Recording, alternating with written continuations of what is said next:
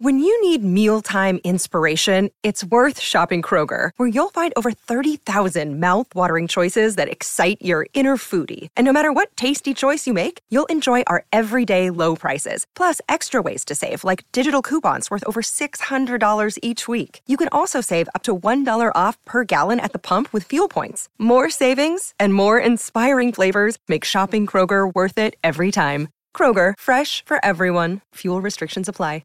Another day is here, and you're ready for it. What to wear? Check. Breakfast, lunch, and dinner? Check. Planning for what's next and how to save for it? That's where Bank of America can help. For your financial to-dos, Bank of America has experts ready to help get you closer to your goals. Get started at one of our local financial centers or 24/7 in our mobile banking app. Find a location near you at bankofamerica.com/talktous. What would you like the power to do? Mobile banking requires downloading the app and is only available for select devices. Message and data rates may apply. Bank of America N.A., member FDIC. Welcome to the New Books Network. Hello, and welcome to New Books in Performing Arts, a podcast from the New Books Network. My name is Andy Boyd, and today I am talking with Kevin Landis, author of the new book One Public, New York's Public Theater in the Era of Oskar Eustis. Kevin, welcome to the program. Thanks, Andy. Pleasure to chat with you. So a central tension of your book is the tension, maybe even the contradiction, between the kind of socialist founding principles of the public theater, which have certainly been espoused as well by Oskar Eustis, the current artistic director, and the reality that exists in not just a capitalist world, but in the United States, in New York City, in some ways the capital of global capital. How did you decide that would be such a fundamental organizing principle of your book? You know, it became pretty obvious pretty quickly, and I think I knew it going in. But as I started getting into the research, it became clear that I had to look at it from that perspective. I mean, just to put a little background on it, and people don't know, I'm sure all of your listeners do, but the public theater started as the New York Shakespeare Festival. It was in the park. It was free for all. Joe Papp, famously the founder of the company, sort of famously, socialist in his ideals, wanted everything to be free, wanted to bring Shakespeare to the people. I mean, so that sort of ethos and methodology was critical to him, and so it is as well with Oskar Eustis. But of course, times have changed in the last 16, 70 years. And the realities of the American theater, the realities of a theater company that transfers mega shows like Hamilton and Here Lies Love right now to Broadway makes they're sort of the capitalist socialist tension all that more present. So in almost every interview I do with Oskar and with others, that tension bubbles to the surface. And I would just want to say, I don't know that tension is altogether the right word, because I think Oskar would say that grappling with that, I'm going to just say dichotomy, is kind of what the theater's about. So it gives it its existence.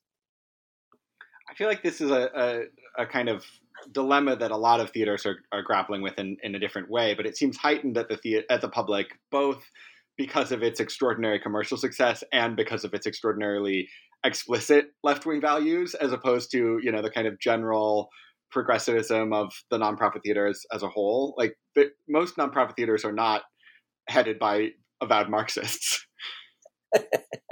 Yeah, no, they're not. Unfortunately, I would say. Well, I mean, they might be, but they're not perhaps saying it quite as explicitly as Oskar does. No, and I think, the public theater, for better or worse, obviously, I think for better, has established itself as a de facto national theater. We don't have a national theater, but it's maybe as close as you get. And so you're called the public, as one of my interviewees said in the book, that once you're called the public, that's kind of a promise to people. And if you've made those sorts of promises, then you got to deliver. So it makes it sort of ground zero for those tensions.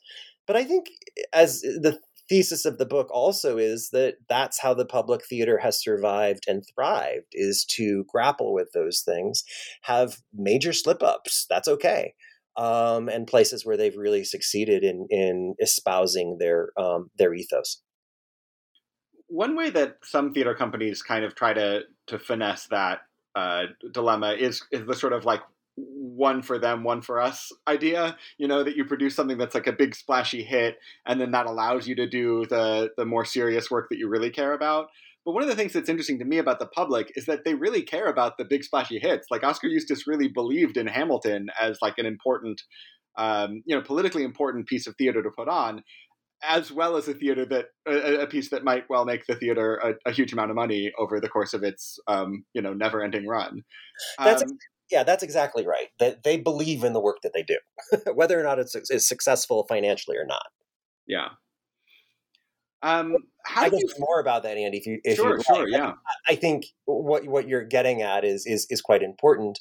And there are public theater detractors who might disagree with me, but I really do believe, from having worked on the ground and interviewed a lot of people, they're not going to push a show to Broadway, or they're not going to encourage a show to Broadway with commercial producers, and they're not going to do it in their theater unless they believe in it.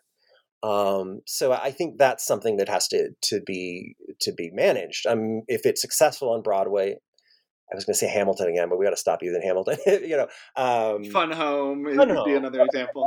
They believed in that, and it wasn't automatically going to go to Broadway. Very few shows are automatically going to Broadway. I think Hamilton was, despite what some people say, but sometimes it's a surprise. Yeah. Fun Home is in some ways a kind of unusual show to go to Broadway. It's so small and personal and intimate. But I never saw it at the public. I only saw it on Broadway, where I saw it twice. And I felt like it was such a breath of fresh air to see something that felt like everybody involved with it believed in it. Whereas I'm not going to name names, but certain Broadway shows feel like, oh, somebody thought that this was a good way to squeeze some more money out of some intellectual property. Yeah, I think you're absolutely right. I mean, again, it's all a matter of taste, but I don't know many shows that I've seen, I can't think of any right now, that went to Broadway from the public that didn't, to me, have some pretty important things to say about American society. You don't get a lot of fluff transferring from the public to Broadway. I'm willing to be challenged on that if you can think of something, Andy, but I don't think so. Yeah, I can't either. You mentioned earlier that the public does have its detractors, and I feel like that's partially because of their idealism. Like when you call yourself the public and when you espouse those ideals, you're sort of telling your audience to hold you to them. So I want to just give you a chance to kind of like provide the other side of that argument, which is in your book you clearly articulate that you think the public under the era of Oskar Eustis has been, for the most part, wildly successful. So what do you see as its notable successes, not just in terms of individual productions, but in terms of kind of the ethos of the theater over that period? Yeah, and I'm sure we'll dive into it. But I mean, I think you're right. I think it has been wildly successful. Right now, in this current moment, there's been a lot of pushback on the public. There's been a lot of pushback on major theaters broadly, and there's been pushback on Oskar. So we can talk about that. But no, I agree. I agree with your assessment. I think it has been wildly successful. And we name all of these major shows, but there are other things that I think are a little more quietly successful that really define what the public theater is. Some people don't know because they only hear about the big things. There's 6 performance venues at the Lafayette headquarters of the public. There's Shakespeare in the Park. Before the pandemic, the public was sort of workshopping, I guess, beta testing, and I hope they continue it. So a national network of theaters doing their public works type of performances, which we can talk about. They took Lynn Nottage's Sweat on the road in a way to get that really important social, political piece to communities that really deserved and needed to see it, communities that might not be able to come to the public theater, might not be able to go to Broadway. To just physically, but also might not be able to afford the ridiculously high tickets of Broadway. So I think the public genuinely, Oskar and his team genuinely believe in the ideals of theater for all. And we get caught up in the big things, but those things that I mentioned are equally important. And then not to mention, and I don't spend a lot of time in the book on it because I think it deserves a whole other book, is Joe's Pub, the cabaret club that is on the ground floor of the Public Theater's Lafayette headquarters, that every single night is platforming established artists, new artists, singers, monologuists, wonderful people. They're giving them a venue to work. One thing that has always struck me as sort of odd about the public is that, like, yes, they do all this accessible programming and they do Shakespeare in the Park, which is one of the great institutions of New York City. But the tickets at Lafayette itself are often a little bit more expensive than you would find, maybe. I mean, especially for a young theater goer, than what you might find at someplace like Signature or Playwrights Horizons. Do you think they've done enough to make their kind of core programming at the downtown location accessible to people who don't have a lot of money? I think the short answer is no. But the longer answer is I think Oscar would say no as well. I think has been his biggest hope for his tenure that he could bring the tickets prices down.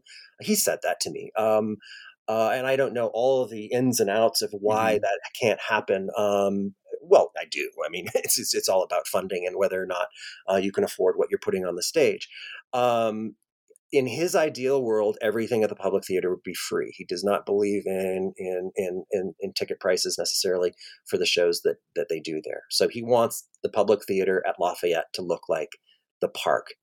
I'm not an economist. I don't exactly know how they're going to do that. They certainly haven't been able to do that over Oscar's tenure, but that is his goal, his dream. How did you first become involved with the public?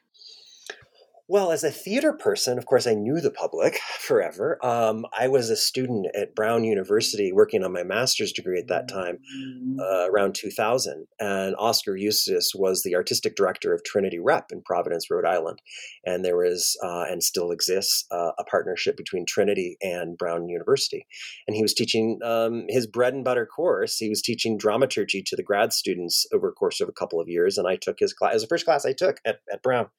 And we remained in contact. When I became a professor at the University of Colorado, I reached out to him and had him come to a workshop with my students, and we became friends over the years, which I'm sure we'll talk about too. And when I went on sabbatical, my first sabbatical in 2016, I just sort of set up shop at the public, and he gave me sort of free rein to research. I was working on another book at the time, so I was writing that and to start an oral history archive, which is what I wanted to do and what he thought was needed. And he basically gave me access to his Rolodex and said, interview these people and we'll put it in an archive. And as you might expect, you're sitting down, with Kevin Kline and Jesse Tyler Ferguson and Susan Lloyd Parks and these folks, and it's an intoxicating environment. And very quickly, I'm like, well, this kind of has to be a book. And so I started gearing my interviews in that direction. But you didn't create a book that was an oral history. I mean, it's clearly based on interviews, but you also you wrote a book. Like it doesn't. Which there are merits to both approaches. But why did you decide to kind of have the book take the form that it did, which is, essentially a narrative history rather than, a kind of documentary style oral history? I think there's several reasons. The seminal book on the public theater, the original book on the public theater is Kenny Turin's Free for All, which really is an oral history. And he and Joe Papp worked on that for years. And it really is transcripts. So with sort of minimal commentary from Turin. I think it's a wonderful book. And I knew immediately I wanted to do something different. I'm trained as a theater historian. I'm a scholar. And I didn't want my voice to be completely out of it, especially because I thought, and I still think, I hope, I had something to say about the public, especially since I was embedded in it. So yeah, it did actually start in my mind as being an oral history. But once I started, after I'd been there for years, like, wait a minute, I need to put my voice in this. And one of the people who's featured in the book, I'm not going to say, it was a private conversation, basically encouraged me to do that. And this person was a scholar as well and said, don't be afraid of your voice and go ahead and make the book about you as well. And so I said, okay, and I did. So that's how it sort of evolved into not quite an oral history, but more of an unfolding story with me kind of as the narrator. Yeah. I want to be careful about this question because I do think that you've achieved this balance very well in the book. But did you ever worry that given the incredible kind of insider access you had to this institution, that your book would be perceived as kind of too much inside the institution? Not only did I think about it, I obsessed about it. I probably talked to my therapist about it. And of course, I thought about it, and it's a completely appropriate question. I think I came, yes. And that's where I said, like, over the years, Oskar and I'm not afraid to say this, have become friends. And there will be people who say, well, then you can't write about him. I think that's bunk, actually. But it was a long time before I got to that place. Every person has biases. And I think a scholar's responsibility is to not say that they don't, but be upfront about what they are. And I think in my introduction, I'm very clear about, all of these things that you and I have just been talking about now, so that, number one, I'll try not to be, I will try not to write a palace biography. I don't think I did. I'm critical of the public. But at the same time, people should know where I stand from the beginning, and then they can make their own choices. I guess for that criticism to stick, somebody else would have to make a case that you're wrong and the public isn't an extraordinary and inspiring institution, which I think would be a hard case to make. I think it's a hard case to make. I mean, there's lots of, again, we could talk about some of them. They've made mistakes. No one would doubt that. And I think I hold their feet to the fire a bit in the book. And there are people, I think they're detractors of the public, especially right now, who won't hear anything other than you must, eviscerate the public and all major institutions. I don't feel that way, but some do, I think. Let me ask you about that then. So you've talked about some of the extraordinary accomplishments of the public, but what do you feel like for you are the major ways that they're either falling short of their ideals, or maybe you think there are problems with the ideals themselves? I'm not sure. What would you say what feel like the most kind of salient, criticisms or just kind of ways that the public could and you think should grow in the next 20 years? Yeah, it's a good question. I'm going to approach this kind of broadly, and then maybe we can certainly talk about specific instances. I think I say that, the title of the book is One Public for a very purposeful reason. One, they use that term a lot, and two, it's a pretty confounding term. I don't know what one public means, and I think when you create a theater and when you create sort of an ethos, not just in the public theater, but in American theater broadly, that we are for all, you have to start interrogating what that means and what your abilities to create theater for all actually looks like. And I think that's a major challenge at the public theater, and one that we already touched on. Does the public sometimes become elitist because people can't afford tickets at the Astor Place headquarters, or because they can't pay? I mean, who can pay $600-700 for a ticket to Hamilton, as it was in the early days of Hamilton? That is elitist. There is just no question about it. And so while I don't know that we can necessarily assign blame to any one person, institutionally, our theater at this sort of a level has become out of reach. And so if you're claiming that, if the founding parameters of your theater company are accessibility, you have to step back and say, well, we're not accessible. We're working hard to be more accessible, and I do think they are. But I think that really is the biggest conflict. Again, I'm not the type of person to say, throw anyone under the bus and say, it's your fault because you didn't do this, this, and this. I think this is the major problem in American theater right now, and you see it everywhere, to the the Washington Post editorial that is so controversial as we're speaking about this, that came out a couple of weeks ago. What is the way forward to make theater less elitist? So that, I think, is a broad brush approach to what I think the public is struggling through, but I don't think it's unique to them. Let's talk a bit more about Shakespeare in the Park, which is, truly one of the great things about living in New York. I saw their production of Hamlet earlier this summer. I'm very excited for the short run of Tempest that's coming up. It's something I look forward to every year.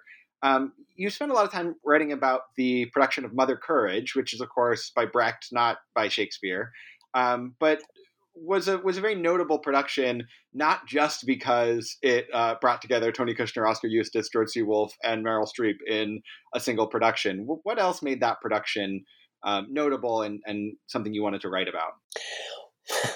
Well, part of the reason I wanted to write about it is because of what you just said. I mean, who doesn't want to read about Meryl Streep and Oskar Eustis and Tony Kushner and George C. Wolfe and Janine Tesori and Kevin Kline?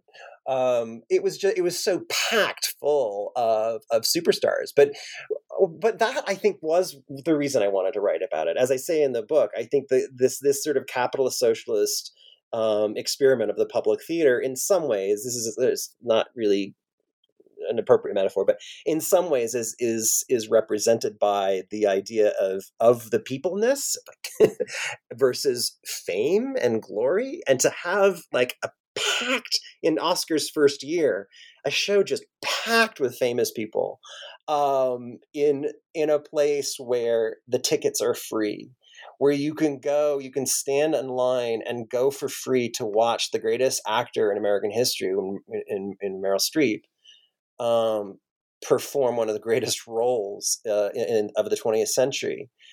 That to me, and no, it's not Shakespeare, but that speaks to what the public is trying to do in kind of beautiful ways. So I chose that play, not necessarily for its success. The reviews of it were decidedly mixed, but because that famous, the packed full of fame element to it really got at something that I was very curious about. Yeah. Another Shakespeare in the production you write about is the version of Julius Caesar in which Caesar was intentionally portrayed as kind of a Trump-like figure. This was famously controversial, and there were protests at the theater by, right-wing people who may or may not have actually seen the play or had any intention to see the play. I've talked to people, including people who are quite close to the public, who think that this was a mistake. Do you think it was a mistake, or do you think on its artistic merits it worked? Or what's your evaluation of that production? Yeah, that's an interesting point. I'd love to know what people have said off the record to you about why it would be a mistake. The people who I've talked to have said that they think that it showed that the public didn't understand how a story could go viral in the internet era and become much bigger than you would think it would be. They didn't understand that the media landscape had changed and that you couldn't just do something and have it be a New York story anymore. Gotcha. Yeah, that can help me focus my answer.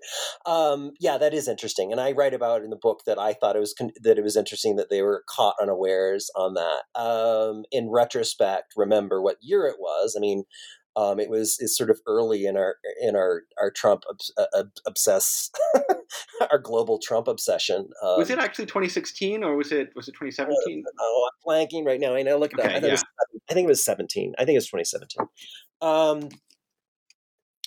But that's also the Trump problem. I mean, that's what that's what I feel like liberal America did to Trump, is underestimated the power of this, rabid viral online following to warp our politics in, ways that we're still feeling the ramifications of today.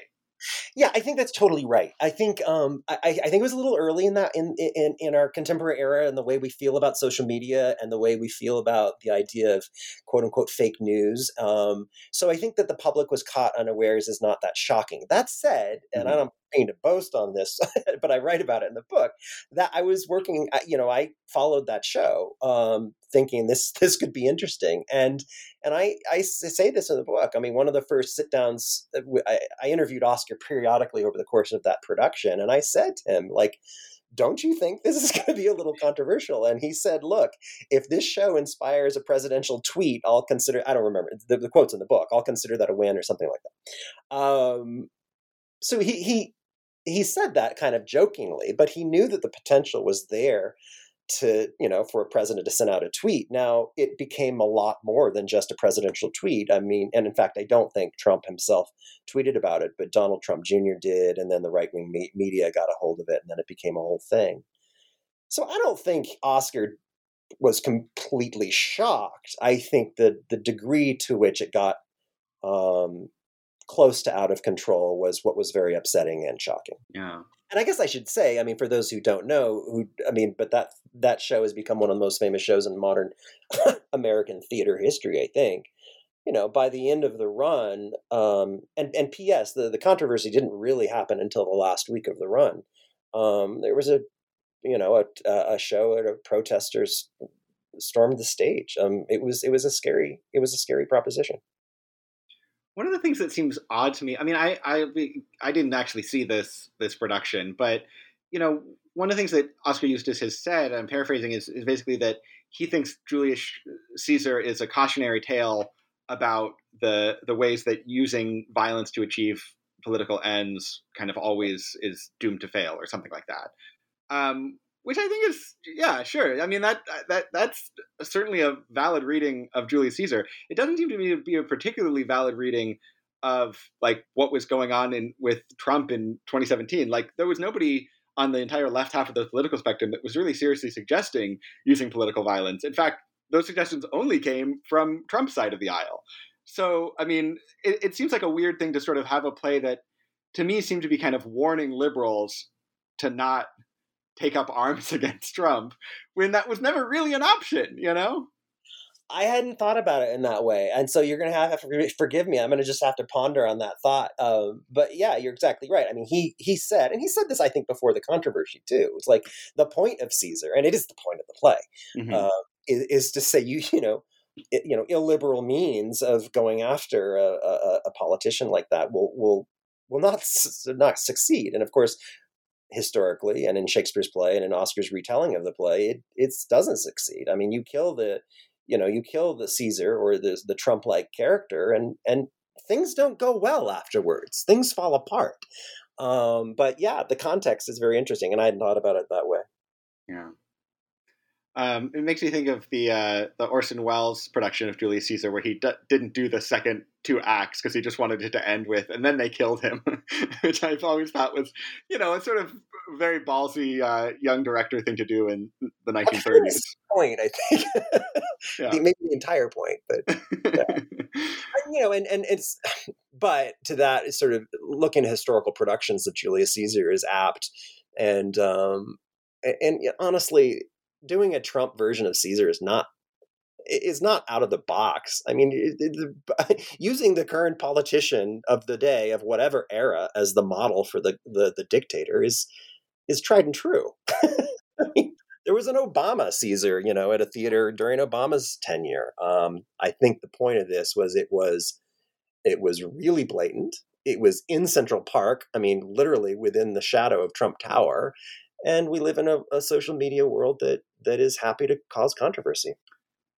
This question may be a little inside baseball, but I think it's relevant, which is about the lobby redesign. Part of Oskar Eustis' tenure has involved a kind of overhaul of the physical space of the public theater. Do you think that overhaul has helped to make the space more accessible? Has it helped them kind of achieve their goal of being a theater for the whole city? I'm not an architect. I know the building quite well. And so, a good architectural scholar could talk about whether or not it works. I think it works. I mean, the point was, as I write about, is to create a space that in some ways feels like a stage. And the way I describe it is it also feels like a mini Grand Central Station. You kind of walk in and there's, neon lights and and pink and the right in the middle, of course, is this wonderful chandelier that spouts out, words of Shakespeare. And so it feels very much like a place where people gather, not a living room, but more of as I said, a Grand Central Station. So in my mind, and knowing what it looked like before, I think it's a massively good upgrade. I think, and I know that there are long-term plans to think about how they can continue to improve it. One of the things that, it's a little bit of a crowded space. There's, things like, I think Signature has bookstores and shops and things like that. That's not in existence at the public. But the idea to make it New York's stage and to make it a place where anyone can come and sit on the steps and have lunch and feel like it's theirs, I think in that way it's successful. Yeah. It's interesting that you compare it to Grand Central Station, because what strikes me about that is that Grand Central Station is not a place you go to like hang out. Like I've been in that lobby a number of times, and it feels like, yeah, it's very efficiently sorting you to the space you're supposed to go. But you mentioned Signature. I mean, Signature very much feels like, you can spend a half an hour, 45 minutes after the show and not feel like you're being weird for still being there, you know? You're right. I mean, so I say I do still stick with the Grand Central Station, but there's something also a little sort of cold about it. So it's a place that shuffles you to the next place, and I think that's probably a good description. They have a lovely mezzanine which they've put books in, and they're trying to invite you to come. They put in a sort of a fancy restaurant called the Library, which is excellent, which is very clubby and cozy and feels like a place you want to sit. But you're right. That downstairs is is kind of bright, and you just kind of want to get to the theater. Yeah. I guess maybe some people would think it's like exciting, how bright and busy and bustling it is. I guess that's probably what they're going for. I think the cityness of it is the steps in front. And, I say this to friends of mine who don't know the public theater, but you can go sit on the steps and this has happened to me, and like, there's Kevin Kline, or you run into a playwright, and that there's sort of a sense of people coming and going in a sort of exciting arts forward way. I'd like to talk about Sweat, which is one of the plays you write about, and I think is the greatest play of the past 10 years, both in terms of craft and in terms of content and just in terms of its, incredible timing. I was a student of Lynn Nottage's, and somebody in my class asked her when that play premiered, they were like, did you time this so that it would premiere like right around the election? And she said, of course I did. Which is just sort of like a great, I mean, she's very thoughtful about not just the writing, but how the writing is presented. But also, it's a play that thrusts us back into that central question of, this is a play about factory workers in a deindustrializing Pennsylvania town. But that's not the demographic that saw it, at least not initially. So could you talk about kind of the ways that play engaged with questions of class and audience in the various different ways that they presented that play? Yeah, I can. And since you're a student of Lynn Nottage's, you might be able to add more that I can't. Of course, Sweat came to the public after being at OSF, Oregon Shakespeare and Arena. So it's sort of a trio of producers. But when it was very successful to the public and then transferred to Broadway, and all of this, as you said, coincided with the election. I think, as I alluded to before, it's a great play. Anyone, it's won all sorts of awards, and it's great. And everyone should read it. But I think the public theater's stamp on it, which Lynn and Oskar and all the people involved were very keen on, was to get it outside of New York. And so the mini tour that happened at that time, I think is critical, and that's what I mainly write about, is critical in the understanding of Sweat. They did go up to Pennsylvania and show it to the people of whom it was about. And then they did a tour that was mostly in the industrial Midwest, I think entirely in the industrial Midwest, not at major theaters, but in a format that mirrored the public theater's mobile Shakespeare unit. Like, you set up, you do the show, you tear it down, you're not doing massive sets. People are sitting cheek by jowl, very close to the actors. There's conversation afterwards. And I think Sweat is the one example. And I think I say the one solitary example because not very long thereafter, COVID closed everything down, in which you had a mega successful show that, won the Pulitzer, that went to Broadway, that had an extraordinarily famous playwright associated with it, but also figured out a way to get out of town in a way that felt, how do I put this, in a way that felt in line with what the play, the content of the play was trying to do. That's Lynn, of course, Lynn Nottage, but I think that's also the stamp of the public theater. Mm-hmm. One of the things that was so common in kind of the reaction of New York audiences to that play was a sort of feeling of like, oh my God, I didn't realize that this was happening to, the middle 80% geographically of the country. How did the play differently among people who did know the toll that deindustrialization had taken on their communities? Yeah, and I would be full disclosure, I was not able to see it on tour, so I can't give firsthand account. But in talking to Lynn Nottage and talking to the director and talking to the producer of that tour, in the past couple of years. It was profoundly powerful, especially when they went to Pennsylvania. That people were, according to those people working on it, were deeply moved to tears and emotionality, which you would expect. I mean, it's a play about their community. So, I mean, I think the power of Broadway, right, is to get more people in the room learning more about something they don't know and opening their eyes. But often, the glitz and glory and glamour of Broadway, this is my big fat opinion, I mean, obscures the sort of the deep pathos that I think can only come with a small audience in a specific location. I remember the Broadway poster for Sweat just seemed so wrong to me because Remind me, what was it? It was like a sort of blurry picture of one of the actors laughing and holding a glass of beer or something. Yeah. And it just made it sound like it made it seem like a fun, breezy comedy about people drinking and having a good time, which is. Well, it's funny you mention that. I've been doing some research for maybe another book or just whatever, maybe an article or something about sort of iconography at the public and smaller theaters, and then what happens to the iconography when it shifts to Broadway. Mm-hmm. Yeah, and you're exactly right. I mean, this over and over and over again. It goes from sort of with the public and then onto Broadway. It goes from this sort of gritty sort of iconography and look to something that's going to sell broadly. I mean, there's reason it's not an article. It's sort of like a well-known duh. It has to, because that's what Broadway does. It has to sell to a wider audience, and an audience that's made up of, more tourists and people spending quite a lot of money for one evening. But yeah, sometimes it's just totally wrong. Doesn't look like the play at all. Yeah. Another play that had not made it to Broadway when you finished the book, but has now come to Broadway, is Here Lies Love by David Byrne and Fatboy Slim. And it seems, I get the sense, obviously, if you write a book, it's not going to stay, completely up to date forever. But I get the sense that you sort of thought it would never make it to Broadway and that its time had passed. And yet here it is.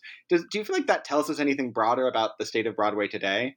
It just yeah, I think it does. And I have lots to say about that. Is perhaps my not favorite show in the history of the public. Not necessarily, I don't know if it's the best, but it's the one I was most connected to. And I saw it 4 times at the Public, and I interviewed David Byrne about it. And it's the only play that has an entire chapter in the book. And you're quite right. At the end, I was like, and this show never went to Broadway. Book's published, and the next week it goes to Broadway. So I was shocked, surprised, and I would like to say my book had a certain amount of reason. No, it didn't. No one moved it to Broadway because of what I wrote. But the surprise about it is that I don't know. I can only speculate since it opened last month. But obviously it needed to find a theater. It needed to find funding, I assume. And it needed to find an audience. I think it probably just needed to find money where they could transform a theater. David Byrne wanted that show originally to be in a club. With, that's the way it's built, the way it is, with stages around the club, and you go here and you see a song, and then you go over here and you see a song, and it's sweaty and people are dancing. And, he says in the process of writing that show, over the 10 years of writing and creating it, those sorts of clubs went away in New York City, and there really wasn't a venue for it.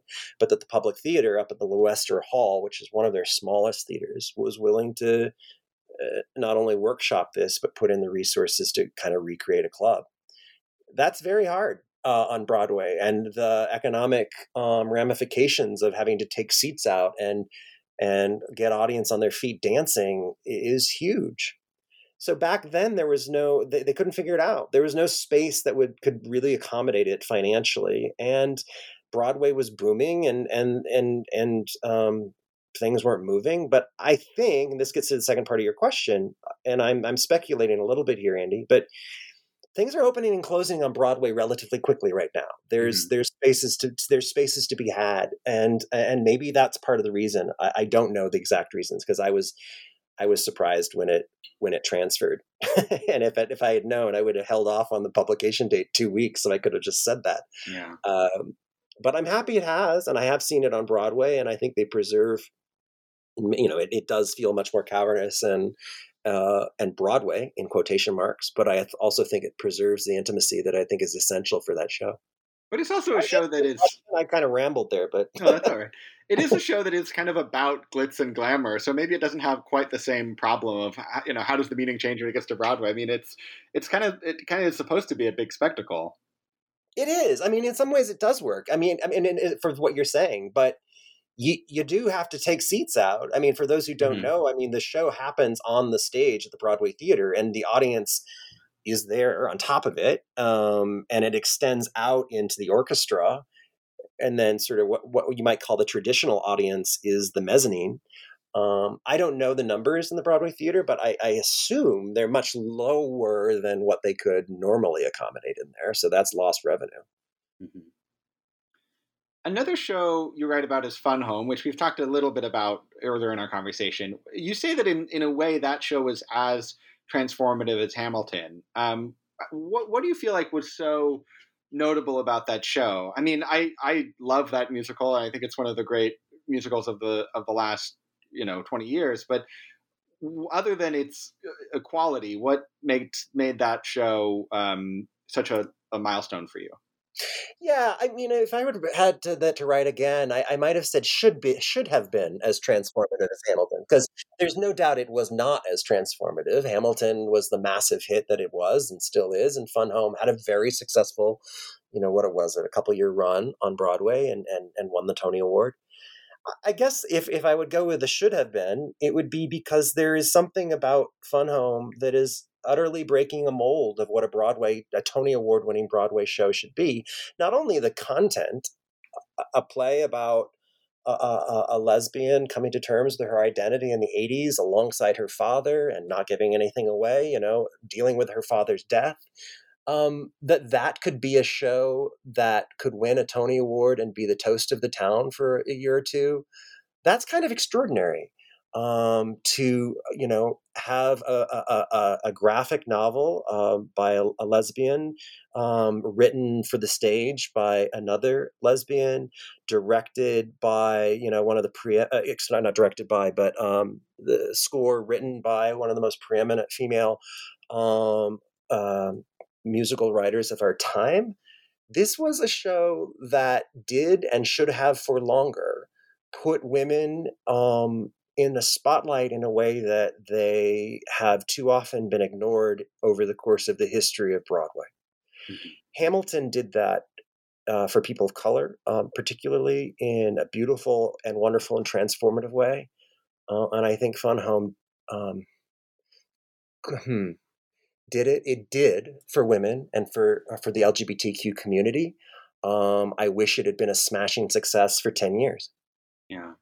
In a way, it is. I mean, it's a pretty it's not a huge spectacle to produce, so it does get productions fairly regularly around the country. So its impact is maybe quieter than Hamilton's, but it's still rolling its way around the country.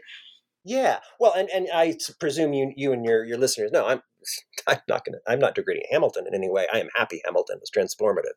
It's an extraordinary show, but I think Fun Home is and should have been just as much, because it's pretty amazing, and just in the way it's crafted, and the fact that it went to Circle in the Square, and that beautiful production in the round, and the way they were using the stage and that intimacy is very not Broadway, and so that it was, as I said, that it was the toast of the town is kind of amazing. Yeah, and I mean, it's still pretty rare to have anything with that big of a platform center queer characters. I mean, especially lesbian characters. I feel like that's, we might think we've come a long way in terms of representation, but I think if you looked at what other shows are on Broadway, you wouldn't be surprised, but one might be surprised how exceptional that still is, even all these years later. Yeah, and I guess some of the research that I want to continue to do is actually look a little bit more in the time that's been since the close of that show to now, and whether or not it has had an appreciative effect on what goes to Broadway. Off the top of my head, I don't know, but you're right. We've moved in good directions, but there is a long way to go. Like many theaters, the public was kind of caught up in the racial reckoning following George Floyd's murder in 2020. And there were some pretty, it sounds like, acrimonious discussions at the public about ways that people felt they had fallen short of, especially goals around racial justice. Could you kind of give us a sense of what the controversy was about at that time and what changes have come since then to try to do better in that area? Yeah, I can mention. I mean, this is a multiple hour conversation, but I can certainly touch on a few of them. At the Public Theater in the time before COVID-19 and George Floyd's murder, there was, as I write about in the group, a group of BIPOC artists at the Public who were working on a letter that was eventually called the Letter from the Margin, that outlined the ways that they wanted the public to improve in racial representation, in sort of a stake in what was being produced to the public. So they were working on this document, and working in groups to just sort of discuss this. And then the George Floyd murder happened, and I think it not only jump started the conversation in the country broadly, but also in the theater world, and most especially in my research at the Public. Now the Letter from the Margin and the work that they had been doing had an even bigger resonance or platform, if I could put it that way. And so it all kind of became a perfect storm of conversation, of debate, of acrimony in some places. And I think that continued through that entire summer. And Oskar, who he talks about this openly in the book, it was really tense. And I think it went to a place, and I think it did across the country, where things got understandably heated, tense, angry, and that had to happen before they could settle in, is not the way to put this, but settle into really putting forth changes that might appreciably alter the situation of injustice that was permeating the theater world. Has that happened entirely? Of course not. And I think as an industry, we're still working on that, and and I think the Public Theater is still working on that. What are the ways that they've changed?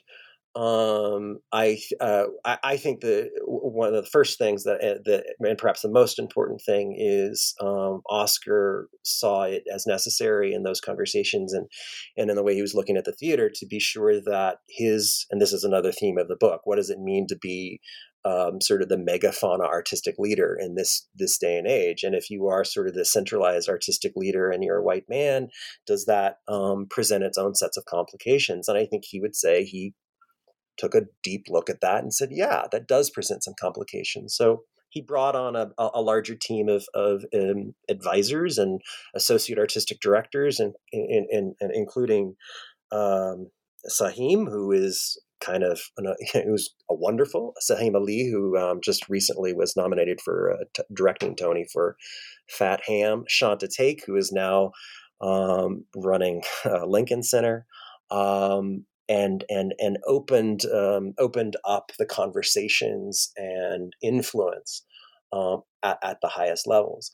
Those conversations are still going on. They're going on in every American theater, and it's going to be interesting to see how things are adjusting. Not for nothing, since then, you can look at what's happened in Shakespeare in the Park, just simply Shakespeare in the Park, and look at how many directors of color have been represented in the last 5 years.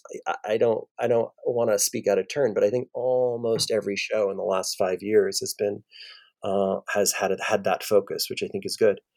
Mm-hmm. Their stage, I think, is from an actor standpoint, is 60% people of color, which sounds like, from sitting in Colorado, that might sound like a lot, but actually that reflects the representation of New York City. That is not to say, wow, successes, we're doing great. I think they're still working very hard on figuring out where their blind spots are. Yeah, and you don't write about this in the book just based on the time frame of the book, but the recent layoffs at the Public and the kind of the at least temporary maybe closure of Under the Radar Festival, that all makes this conversation even more difficult, because now people want access they haven't had before, but the resources are less than they were before. So there's a feeling that there's less pie and more people who deserve a piece of it. And yeah. Yeah, I mean, there's no doubt. And the current crisis we're living through. I mean, the epilogue of the book is Oskar talking about, and I think it's prescient. He talks about. I did an interview with him in January of 2022. The book came out January 2023, and he talks about the fact that they're coming back from COVID, but he predicts quite rightly. I am really scared for the future, financial future of this theater and American theater generally, and he was right. He saw the writing on the wall, which is that the way theater is produced in America has to be looked at, has to be figured out, and perhaps I'm not quoting him here. I'm just saying this myself. Perhaps we've become too bloated in some areas and not focusing enough on others. And that seems to be the conversation right now, doesn't it? Yeah. And the cuts of the public are devastating, but also they're not as significant as they are in some other places. No, because the public can cut 19%, which is I think what it was, and it's going to still be okay. It's got a lot of funding, and I mean I think they're cutting to secure a leaner future. But the fact that they had to do that is devastating obviously for the people that they had to cut out. Obviously, when you're writing a book that is a sort of contemporary history, you have to end it at some point. Oskar Eustis is still the artistic director at the public, so the era of Oskar Eustis is not over, though it obviously cannot go on infinitely, just based on the fact that people age. But why did you decide to end the book when you did, which is sort of roughly at that COVID era pause? And why did that feel like the end of the book? Okay, so this straight up reason is I have projects that I'm working on, and I was sitting on a load of material, and I wanted to get a book out. That is the secondary reason. To the primary reason is I was looking for a bookend, and it really did. I think it published at exactly the right time, because I think the COVID pause and what happens next is about as good a bookend as you can get. And so that's why. But practically speaking, I was sitting on a book I wanted to publish, and it was time to get it out. I would love it if everyone goes and buys the book, and it necessitates a second version, and I can write about the, whatever the last few years of Oskar Eustis' tenure as well, because I think it's very interesting. What's happened since the book came out less than a year ago is worthy of 3 more chapters. Great. Can I ask you, as a kind of parting question, you've mentioned some other projects. If any of them are far enough along to say, could you give us a sense of what you are working on these days? Yeah, I'm not going to be specific. I'll tell you things I'm interested in, because I don't quite yet know the directions I want to take. But what I just said is fascinating to me. I had to end my book somewhere, and I think the public theater, it can be representative of major not-for-profit theaters in New York in a way that I want to expand on. You brought up Signature. I love Signature. I mean, I'm embedded in the public, but I also want to see and look at how some of the experiences that the public is going through in the last couple of years and American theater is going through can be extrapolated into, sort of a larger conversation about why we need theater. What is the reason for theater? As a professor and a lover of theater, I got my answers. But I think we're still sussing out our need value. That's a horrible way of putting it, but I think you know where I'm going. I mean, COVID made us say to ourselves, as we started going online to save our jobs and our livelihoods, made us ask, what is theater for? Mm-hmm. And I'd like to see how that conversation plays out, and maybe work on some articles that sort of delve into that a little bit more. Did that involve any kind of a reframe or a clarification for you about your answers to those questions? Yeah, yes, and forgive me, I'm going to just sort of think out loud a little bit here, and then feel embarrassed that this isn't a podcast and I have to stick with it. But I guess to a degree, the idea that theater, how do I put this? I think I agree with Oskar in that theater is an essential good. It's beyond an essential good. It's an essential need for a democratic society. It is an essential need for a compassionate society. And theater in the broadest sense, the idea that human beings can gather next to each other, breathe the same air, which COVID said you cannot do, and look at each other and see the person next to them weeping as they watch a play and empathize. He talks about that a lot. Theater gives us the chance to empathize with others. That's why I believe theater is essential. How we move forward and make that essential thing the most important aspect in the way we create theater, I think that's the big question. There are those who say big institutions have to die. I disagree with that. There are those who say Broadway doesn't do that. I utterly disagree with that. We have to think of the theater holistically as an organism for compassion and empathy, and allow ourselves to invest time in the multifaceted ways that we can espouse that, because I think now more than ever our democracy needs it. I think that's a wonderful note to end on, Kevin. The book, once again, is One Public, New York's Public Theater in the Era of Oskar Eustis by Kevin Landis. Thanks so much for appearing on New Books in Performing Arts to talk about your wonderful book. It's my pleasure. Thank you.